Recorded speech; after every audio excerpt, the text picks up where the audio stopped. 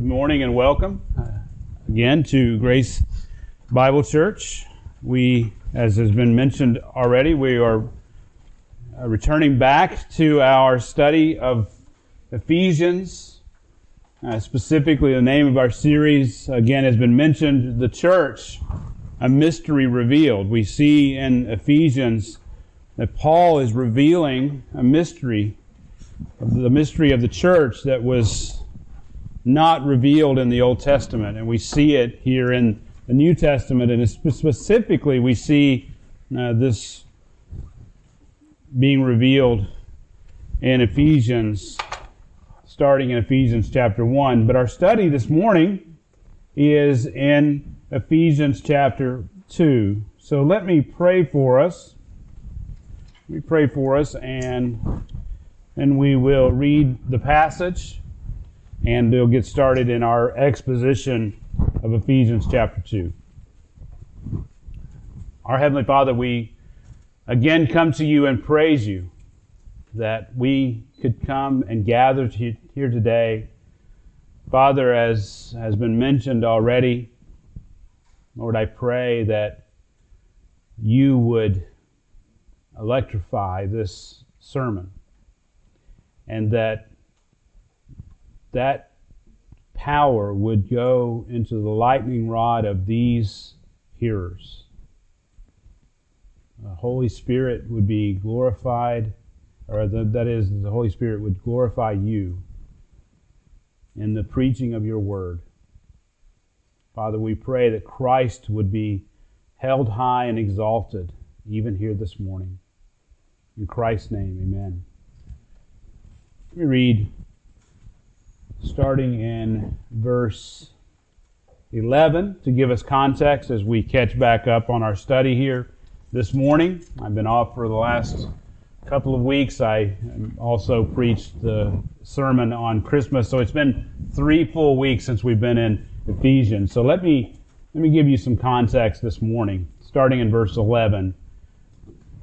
That'd be Ephesians chapter 2, verse 11. Therefore, remember that formerly you, the Gentiles in the flesh, who are called uncircumcision by the so-called circumcision, which is performed in the flesh by human hands, remember that you were at that time separate from Christ, excluded from the commonwealth of Israel, and strangers to the covenant of promise, having no hope and without God in the world. But now in Christ Jesus, you who were formerly far off have been brought near by the blood of Christ.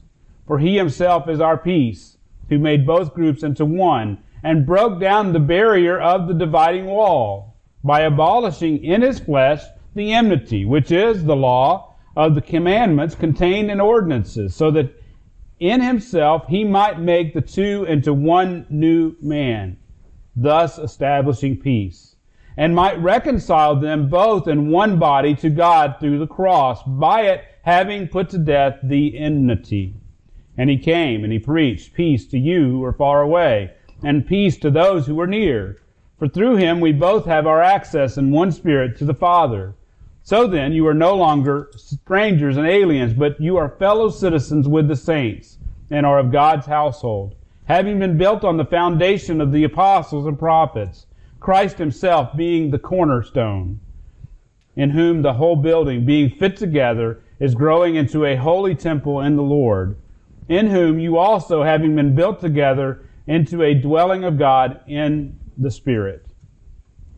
Well, during World War II, there was a young Japanese soldier named Hiroo Onoda. He was a second lieutenant who was placed in combat in the Philippines during the campaign of 1944 and 1945.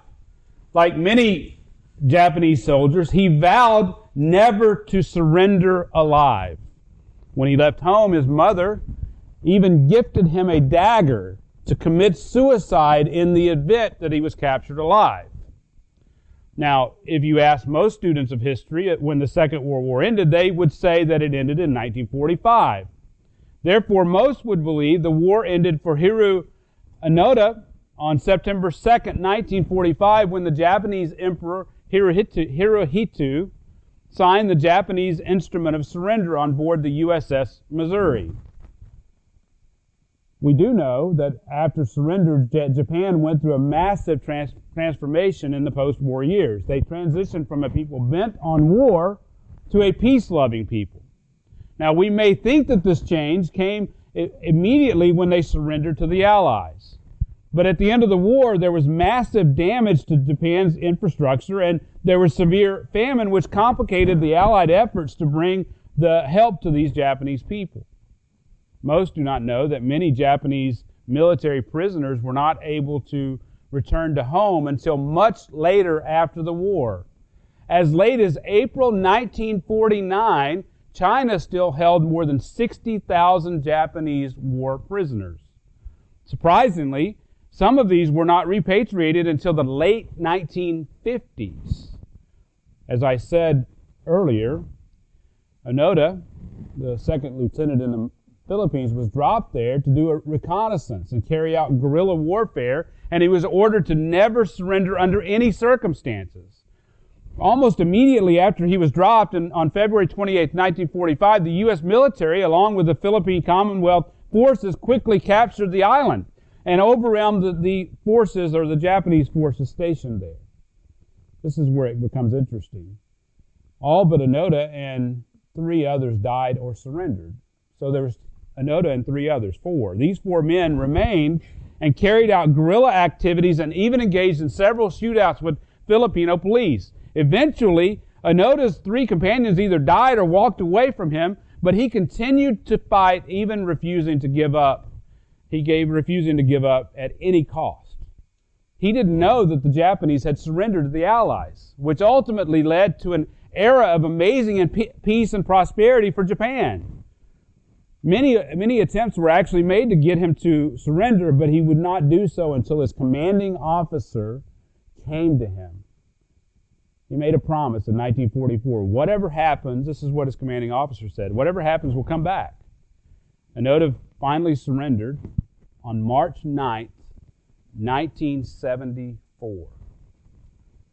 Astonishingly, he surrendered over 30 years after he was placed on the island and nearly 30 years after the full surrender of the Japanese forces. You see, he couldn't understand that peace had come to his people. He didn't know. Despite the peace and prosperity his people enjoyed back in Japan, Onoda remained at war for the entire 30 years. You know, I wonder if we as Christians realize that the war has ended for us. That at the cross, that Christ has brought peace. I wonder if we fully understand what it means to be in Christ. Now, I don't mean the war, meaning the Second World War or any other physical war. I mean our war with our fellow man and with God. Before we were Christians, we were at war with others, and we were at war with God. There was enmity between man and between God and man. But Christ at the cross has brought us peace. He has brought us true peace with man and with God. Yet at times we still fight, right? Many times we fight about the silliest things. We fight about the color of the carpet, and if we don't have carpet, then we argue whether we should have carpet. It doesn't matter, we choose to fight. I know that you can think of 100 little things that we argue about. Yet Paul says that in Christ we have peace. Peace with one another and peace with our Maker. Now don't get me wrong. For as long as we are in this world, we will be involved in a spiritual battle. Paul was actually imprisoned as he wrote this epistle for preaching the gospel. But this spiritual battle must be fought, get this, with spiritual weapons. Spiritual battle must be fought with spiritual weapons, not with fleshly weapons.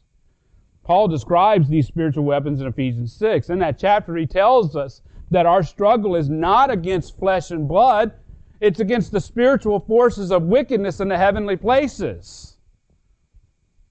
Beloved, our battle is not against one another in the flesh. It's a spiritual battle.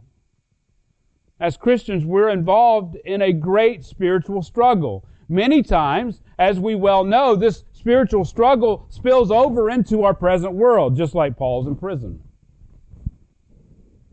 But in Christ, we have been given peace and unity. Now, I wonder if we fully understand the peace that we've been given in Christ. Beloved, this is Paul's theme in Ephesians chapter 2.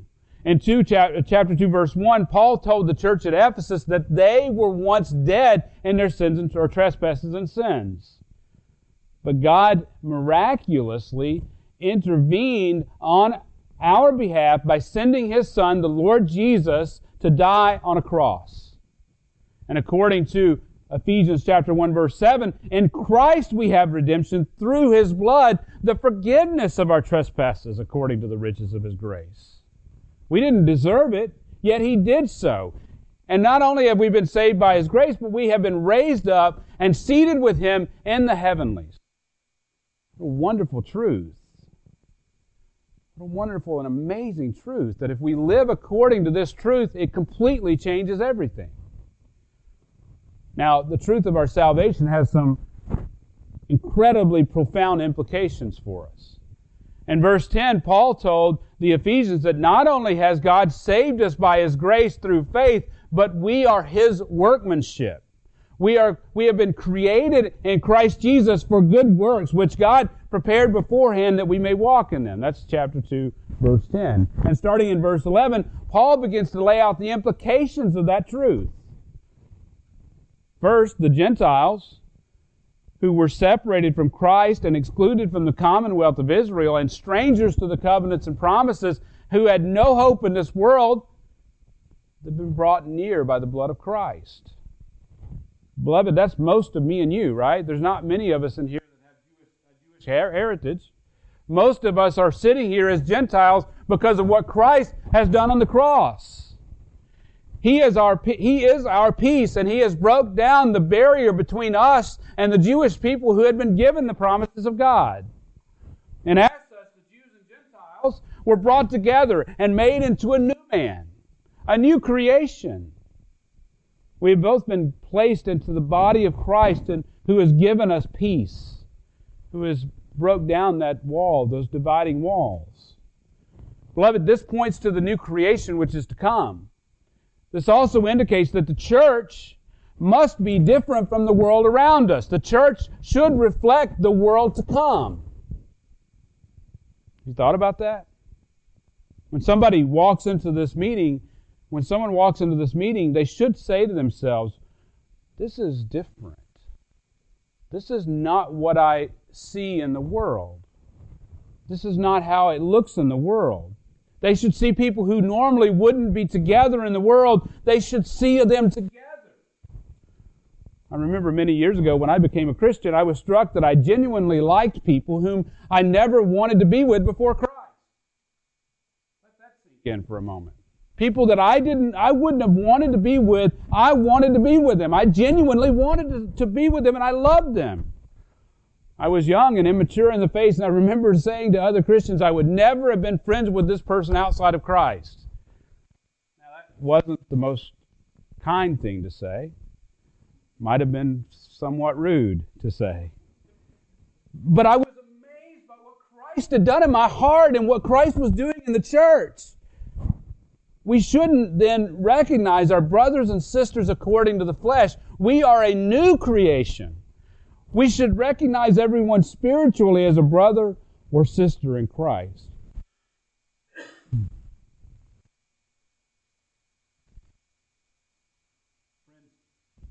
Racism in any form should never be named among us. And we should never, ever look down upon anyone for their status in this world. We don't see things according to fleshly eyes. We see things according to spiritual eyes. Beloved, what Paul is saying here is that the gospel unifies us. We are unified at the cross. We have all been created in the image of God, and it is His image that binds us together. You know, it's funny. Well, it's actually sad. Sometimes we laugh at things that are sad, unfortunately, but the world contradicts itself by calling for the end of racism, right? We hear it all the time. The races, and that's a huge subject, right? I think I even heard somebody talk about a class about the races this morning. Yet the teaching is that of evolution that's taught in schools gives rise to racism. The idea that man evolved from molecules to higher life forms gives rise to racism, because that means that we're at different levels, potentially. Listen to this by Ken Ham.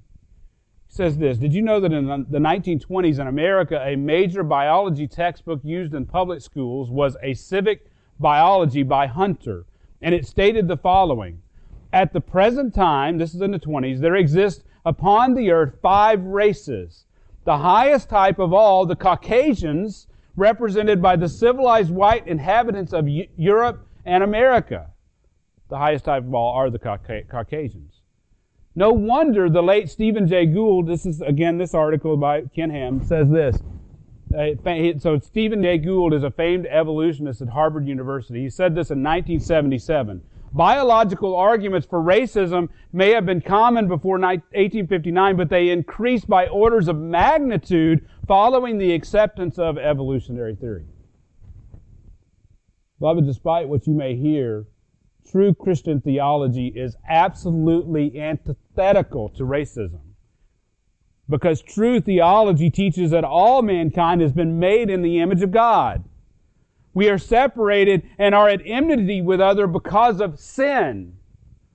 Not because of our skin color. Not because of the shape of our face or our eyes or whatever may separate us. We are at enmity with others because of our sin. We can't lose the sight of the fact that Christ has accomplished reconciliation at the cross. And the truth is, this is even greater, the truth is, we've been reconciled not only with our fellow man, but we've been reconciled with our Maker, our Creator. As Christians, then, we can lay down our fleshly weapons of war against one another and against God, because God has made peace for us at the cross. And beloved, this has massive implications, especially in the culture that we currently live in. Because I'm telling you, most people don't get this. Most people in the culture, most people that you read in the news, most people, journalists, politicians, most people don't understand what I'm about to say or what I am saying. They don't understand it. They don't understand that man is made in the image of God, and there's massive implications to that. Well, in this passage that we're studying this morning, Paul wanted the church at Ephesus to recognize 3 massive results of Christ's work on the cross. 3 massive results. At the cross, number 1, first result. At the cross, Jesus produced reconciliation for us. In verse 14, chapter 2, verse 14, Paul says that Christ himself is our peace.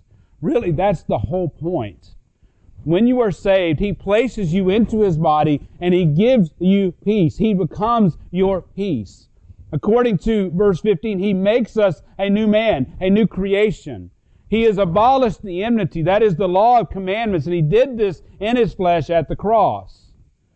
He died and took upon himself the penalty for sin so that we would have peace with man and God. Then Paul writes in verse 16, he says this. He says, and might reconcile them both in one body to God. Now the main verb here in verse 16 is the verb to reconcile.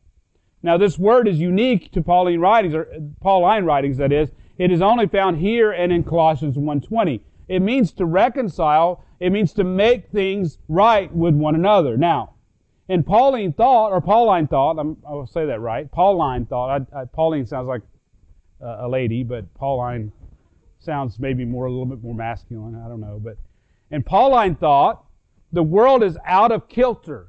It's out of joint. All things, all of creation, all things have been torn asunder and are out of harmony. Sin and wickedness, then, have caused great disharmony and things need to be set right. Now, what we have to understand is that in Pauline thought, things between God and man and all of creation are out of harmony and therefore need to be set right. What we have to understand is that there is sin. Mankind is sin, and he's separate from his Creator. And I can tell you that there cannot be peace where there is wickedness. That's what we have to understand. There cannot be peace where there is wickedness. Now listen to this sermon quote by John MacArthur. He says this, "Built into wickedness is the impossibility of peace. Where you have sin, you have discord. And the reason is this, sin basically, by definition, is selfishness. And where there is selfishness, there can never be harmony. And where you've got," so he goes on to say, where you've got everybody looking out for themselves, you cannot have harmony. When you have everybody looking to see what they can get, no matter what it does to somebody else, you can't have harmony. And so, man, as a sinner, is by nature selfish. And therefore, selfish man can never know peace. And ultimately, then, the only place we can have peace is where self dies. And the only place that self can truly die is at the cross of Jesus Christ. That's the reason why Paul can say this, "I am crucified with Christ, nevertheless I live, yet not I. Christ lives in me." In other words, it's at the cross, that is, the cross of Christ, where I'm placed in Christ and crucified by faith. And it's at that point of belief that I die to self, and I no longer live, but Christ lives in me. And when my self dies, when Christ lives in me, my selfishness dies, and true peace becomes a possibility.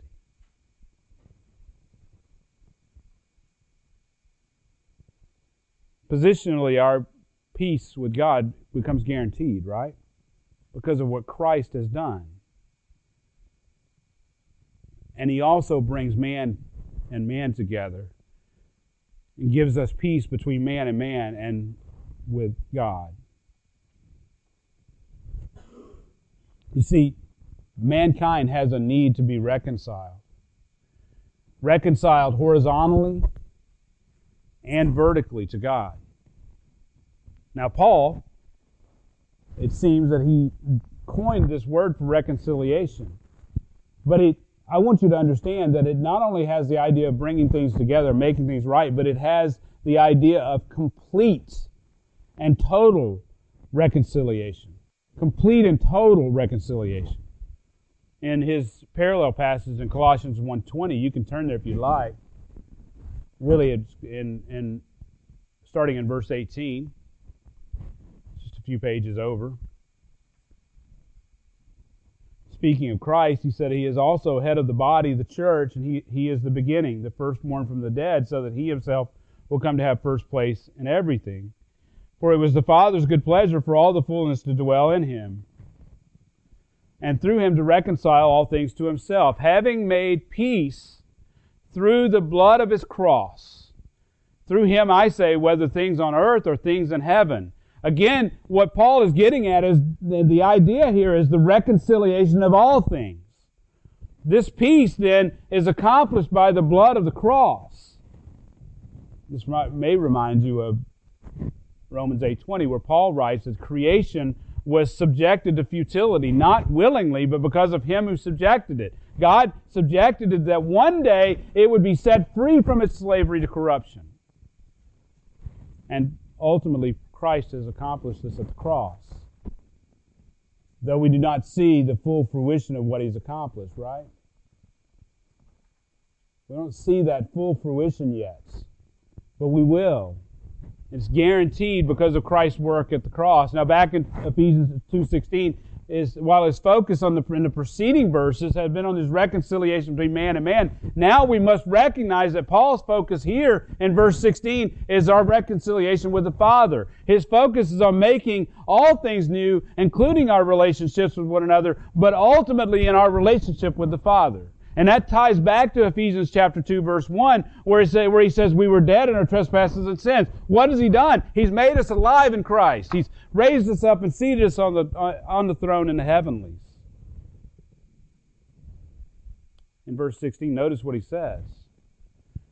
And might reconcile them both in one body to God. Again, Christ has accomplished this reconciliation. He not only achieved the horizontal reconciliation from man to man, but the vertical reconciliation from man to God. He said much the same thing in Colossians 1, that he might reconcile all things to himself. Brethren, those all things include me and you. You see, we were enemies of God.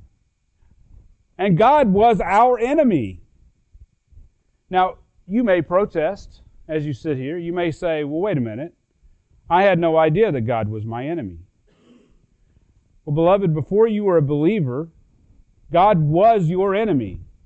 And if you are an unbeliever today, sitting here right now, God is still your enemy.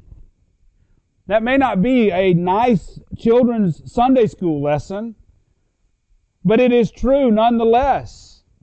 Back in Colossians 1:21, you don't have to turn back there unless you've got a finger there already, but Paul speaks of your need for reconciliation. He says to the Colossians, although you were formerly alienated and hostile in mind, engaged in evil deeds, yet he has now reconciled you in his fleshly body through death.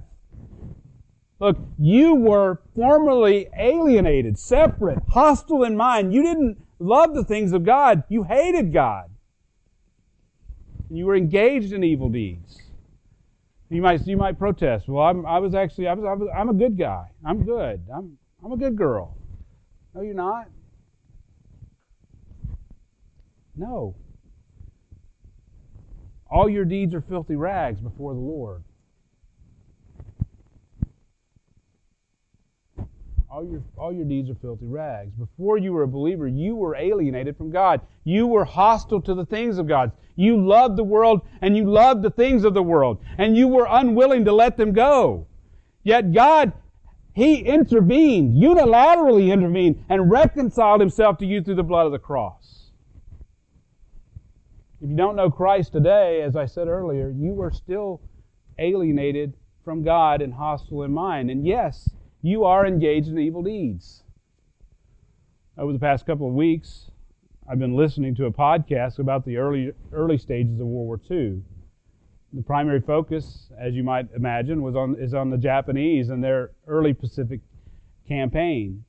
It's interesting that they were so underestimated by the Allied powers prior to the war, and they were underestimated, frankly, because they were taken lightly because the English and the Americans couldn't imagine them capable of beating the white man. Just think about the time period. Yet in the early stages of the war, they enjoyed victory after victory. Now, one of the things that keeps coming up in this podcast is discussions of war atrocities. Our history books have historically taught the horrific things that the Japanese did to prisoners during World War II. And yes, many of these things are true. But what we have to understand is, unfortunately, the Allies committed atrocities as well. We just don't hear about them. You might say that we did so in response to the Japanese methods of war. But we did some things, I'm telling you, that are difficult to explain away. Here's my point. As Christians, this should come as no surprise. Right? It should come as a surprise when normal folks, quote-unquote normal folks, do evil things. The Bible clearly teaches that we all have evil lurking in us. You must realize that we are all capable of horrid evil. Beloved, before Christ, you were capable of horrific things. Atrocity after atrocity has been committed by normal people to escape suffering and difficulty. It's their story after story to ensure that they come out on the winning side. This shouldn't surprise us. Jeremiah 17:9 says, the heart is deceitful above all else and desperately sick. Who can understand it? In Romans 3, it tells us that there's none righteous, not even one. There's none who understands. There's none who seeks after God. Going back to my World War II analogy, listen to this. In verse 15, this is Romans 3:15. Their feet are swift to shed blood. This is talking about humankind, mankind. Their feet are swift to shed blood. Destruction and misery are in their paths, and the path of peace they have not known. There's no fear of God before their eyes. That's us before Christ. That's you and I before Christ. But Christ, let me just say it this way, the unbeliever has no reverence for God. There is animosity, bitterness, war, and fighting against God. But there is no peace. There is no fear. But Christ has come along and He's removed your sin. In Christ, He gives you His righteousness. Despite your evil heart, He makes you holy. He makes you unblameable. He makes you unreprovable in His sight. He imputes to you, He gives to you the very righteousness of Jesus Christ. He removes the barrier of our sin and He makes us holy and blameless before Him in love. He makes us His and He raises us up and He seats us in the heavenlies in Christ. We have been given the very power of God. The barrier between us and God is completely gone. The curtain has been torn in two, beloved. And so, we're not only reconciled according to chapter 2 here with one another, but we are reconciled with our Creator. Christ has killed, literally killed, put to death the enmity at the cross. Look at your text. 1:16, the last part. By it, having put to death the enmity. Here Paul is referencing the cross. By the cross, He has put to death the hostility. The weapons of war have been laid aside. Now there is peace. He has brought you and me together at the cross, the two made one, and He has joined us with Himself. The war has ceased. We have been reconciled and we can lay down our weapons. Those fleshly weapons. Those fleshly weapons. This brings us to the second massive result of Christ's work at the cross. At the cross, Jesus presented peace to us. Look at chapter 2, verse 17. And He came and He preached peace to you who were far away, and peace to those who were near. Beloved, no matter who you are in Christ, who you are before Christ, that is, before He saved you, it doesn't matter who you are, you have been brought near. You have been reconciled to God, and you have been placed in the body of Christ. This is wonderful news, especially if we understand what God has accomplished in saving us. Paul's point is that Christ, the Son of God, came to earth and He lived. Then He went to the cross and He died a death which atoned for our sins, and His death reconciled us to a holy God. Now, the main verb here in verse 17 is the verb to preach. After the cross, He proclaimed a message of peace. Now, you might ask yourself, there wasn't a whole lot of opportunity. Now, He did come, and He was here after the cross, and He was here amongst people, and He revealed Himself to them, but there wasn't a whole lot of opportunity to physically proclaim a message of peace. I would say He did this through His prophets and apostles. And I think that in context, in Ephesians chapter 2, we'll see that. We'll see that the foundation of the church is the prophets and apostles, with Him being the chief cornerstone. So He used His prophets and apostles to preach peace. He still does this today through the church, right? Now, to best understand this, I think we should remember Paul's reason for sending this letter to Ephesus. He recognized their strategic importance to spread the gospel. The good news of the peace that Christ has brought. The good news that we can be reconciled to a holy God. The good news that the captives have been set free. He wanted the church at Ephesus to know their importance in preaching this message of reconciliation. They were to preach this message of peace to those who were far away and those who were near. Beloved, the point is, we're still preaching this gospel of peace. We're still preaching it to those who are far and to those who are near. We have been given this message of reconciliation. That's Paul's main point in 2 Corinthians 5. You can turn there if you like. Look in verse 16. So turn to 2 Corinthians 5, verse 16. Just read along as I read, starting in verse 16, and see if you hear any similarities to our current text. Therefore, from now on, we recognize no one according to the flesh. Where have we heard that? Even though we have known Christ according to the flesh, yet now we know Him in this way no longer.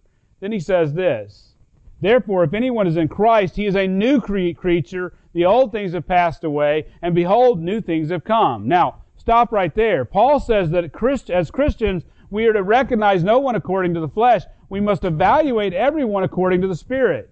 We must assess according to whether they are in Christ or not. We must not think of them, again, let me say this again. We must not even think of Christ in a human, fallible sense, but according to the Spirit. Then he says that anyone who is in Christ is a new creature. We are completely different. We have been made new. The old has passed away, and new things have come. Then he says this in verse 18. Now, all these things are from God. That reconciliation, right? The fact that He's made us new.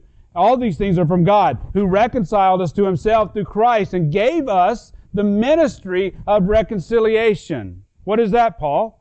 Look at verse 19. Namely, that God was in Christ reconciling the world to Himself, not counting their trespasses against them, and He has committed to us the word of reconciliation. Well, what is that, Paul? That's the message of peace. It's the gospel.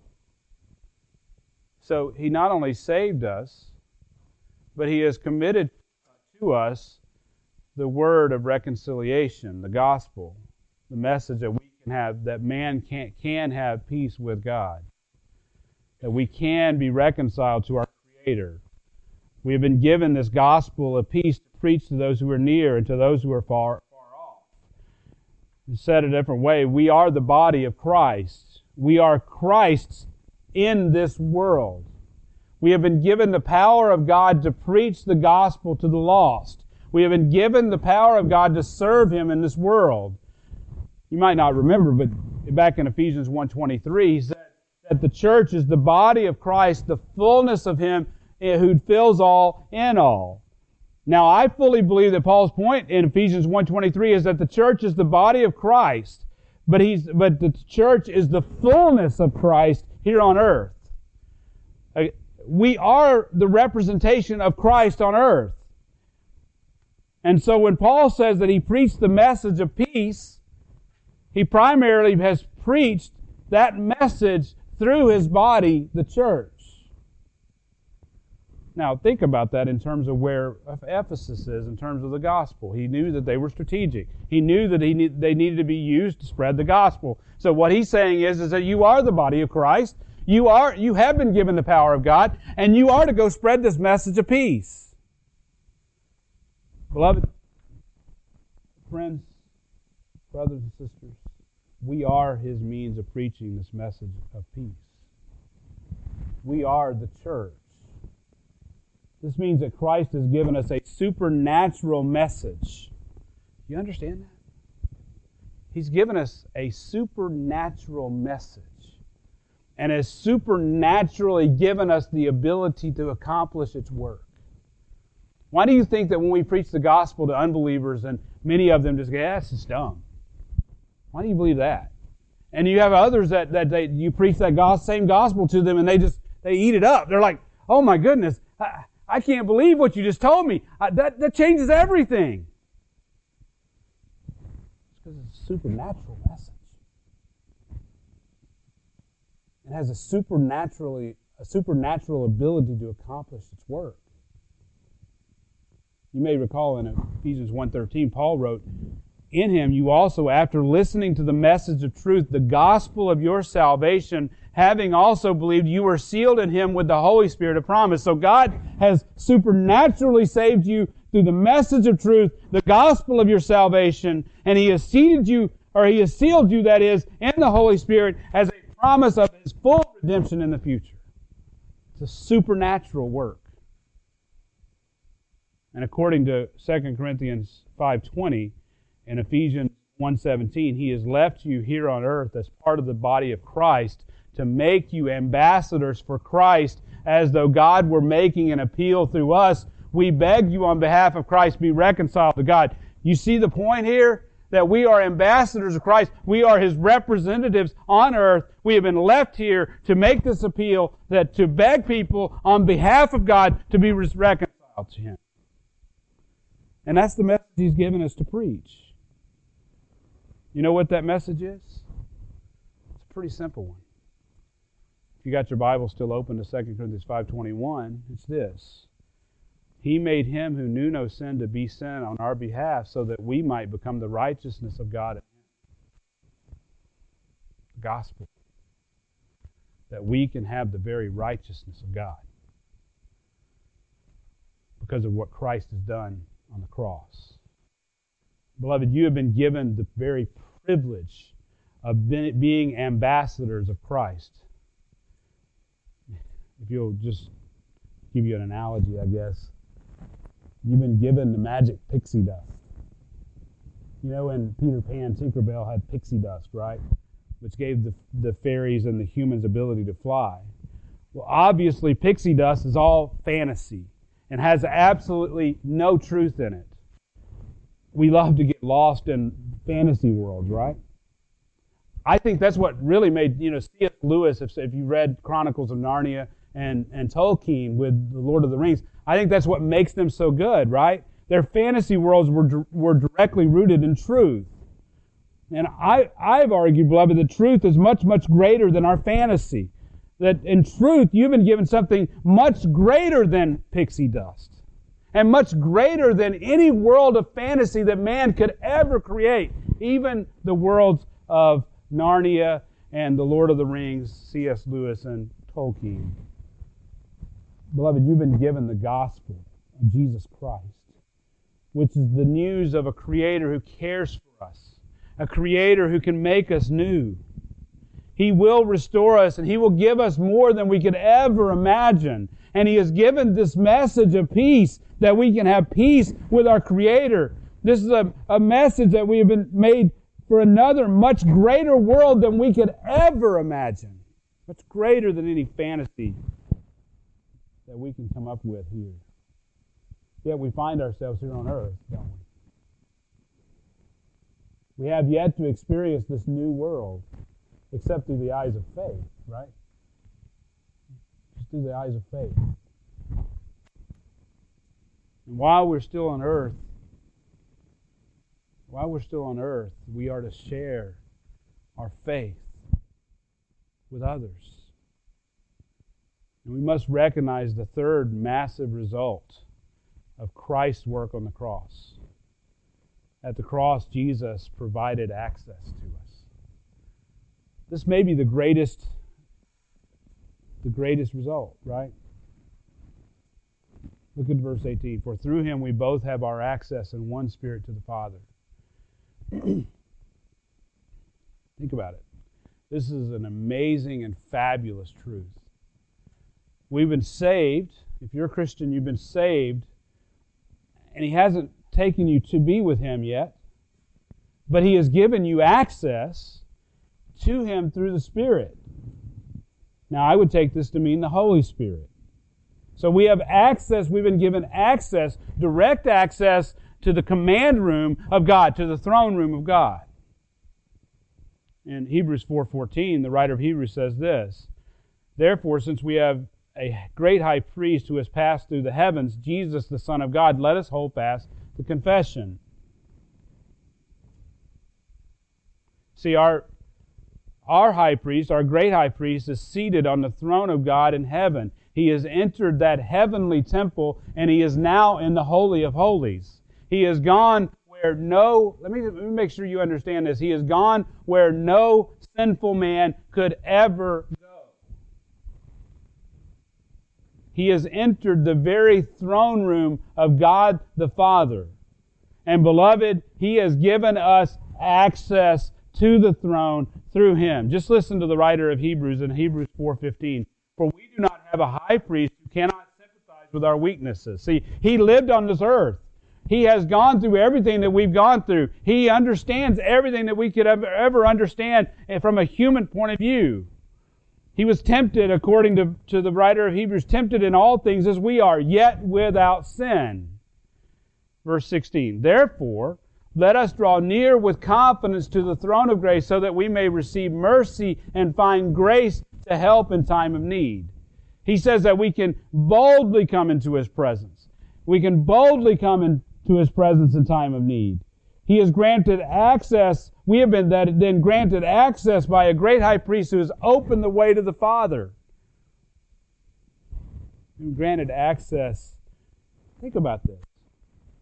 We've been granted access to the Lord of the world that is to come. Just think of it. This word access is a glorious word. It's used 3 times in the New Testament. This word has the meaning of granting access such as to a harbor or to a land, but it was used in ancient times for the person who introduced people to the king. This was a person who officially introduced people to the king, and he was the gatekeeper. He granted access. To get to the king, you couldn't come in your own strength or on your own name. You had to have this person who came for you, who had the power to give you access. Through the Son of God, the Lord Jesus Christ, we have been granted access to the throne of God. Beloved, you can't even go see the president if you want to. You'd have a hard time seeing your senator if you needed to. Just think about that. But you have been given access to the very throne room of God the Father. Again, this is an amazing truth. We have not been left on our own. We're not alone. We have direct access to the throne of God. Christ has opened the way, and He's done this He's done this through His work on the cross. Here's what's amazing. It's all amazing. But we're sinful, right? We're sinful. He is holy. We have offended Him. We deserve His wrath. Yet that same God has provided access directly to Him. A wonderful truth. A wonderful truth. It has massive, massive implications in your life. All these, this reconciliation between man and God and man, this peace that we have, the peace that we've been granted, the peace that we can now preach, this access, these were all attained, these were all given to us at the cross. Listen to this quote by Martin Lloyd-Jones. The very God whom we have offended has Himself provided the way whereby the offense has been dealt with. His anger, His wrath against sin and the sinner has been satisfied, appeased. He therefore can now thus reconcile man unto Himself. End quote. Beloved, if you are in Christ, you have all these. You have reconciliation, you have peace, and you have access. Jesus' death on the cross has produced reconciliation between you and other Christians and between you and your Creator. Jesus' death on the cross has presented peace to you and has given you the message of peace to preach to a lost and dying world. Jesus' death on the cross has provided access to the Father. It's provided access for you to the Father who sits on the throne of God. You've been given this access in the Spirit through the Lord Jesus Christ. That is you. You have this access. Let me end by giving you this quote by Horatius Bonar. He says it much more eloquently than I could ever say it. Had it not been for this, Christ dying, grace and guilt could not have looked each other in the face. God and the sinner could not have come nigh. Righteousness would have forbidden reconciliation. Let me say that again. Righteousness would have forbidden reconciliation. And righteousness, we know, is as divine and a real thing as love. Without this exception, it would not have been right for God to receive the sinner, nor safe for the sinner to come. But now mercy and truth have met together. Now grace is righteousness, and righteousness is grace. This satisfies the sinner's conscience by showing him righteous love for the unrighteous and unlovable. It tells him, too, that reconciliation brought about in this way shall never be disturbed, either in this life or that which is to come. It is righteous reconciliation and will stand every test, as well as last throughout eternity. The peace of conscience thus secured will be trial-proof, sickness proof, deathbed proof, and judgment proof. End quote. Let us pray. Heavenly Father, we thank you again for what you've done, what you've accomplished in sending your Son, the Lord Jesus, to die on a cross. You made him to be righteous. Not that he became a sinner, Lord. Forbid it to ever be. But that he became sin and suffered your wrath for sin. Oh, that is foolishness to the unbeliever. It's the power of God unto salvation to those who believe. Father, I pray for those who here sitting here today don't know. Pray that they would trust in your finished work. Pray that they would trust in the blood of Christ. Father, for those who know you, I pray, Lord, that they would understand that they've been given reconciliation. They would understand that they can lay down the weapons of war, the fleshly weapons of war, that is, and take up the spiritual. Father, I pray that we wouldn't go the rest of our lives like the second lieutenant who didn't know the war had ended. That we would understand that we've been reconciled to you and to our fellow men. And that we would understand the peace that comes with this. And that we would preach this gospel of peace. And we would understand this direct access that we've been given, that we've been granted. Sinful people granted access to you through your Son. Father, I pray, Lord, that we would come to understand more and more the massive implications this has on our lives. We pray these things in Christ's name. Amen.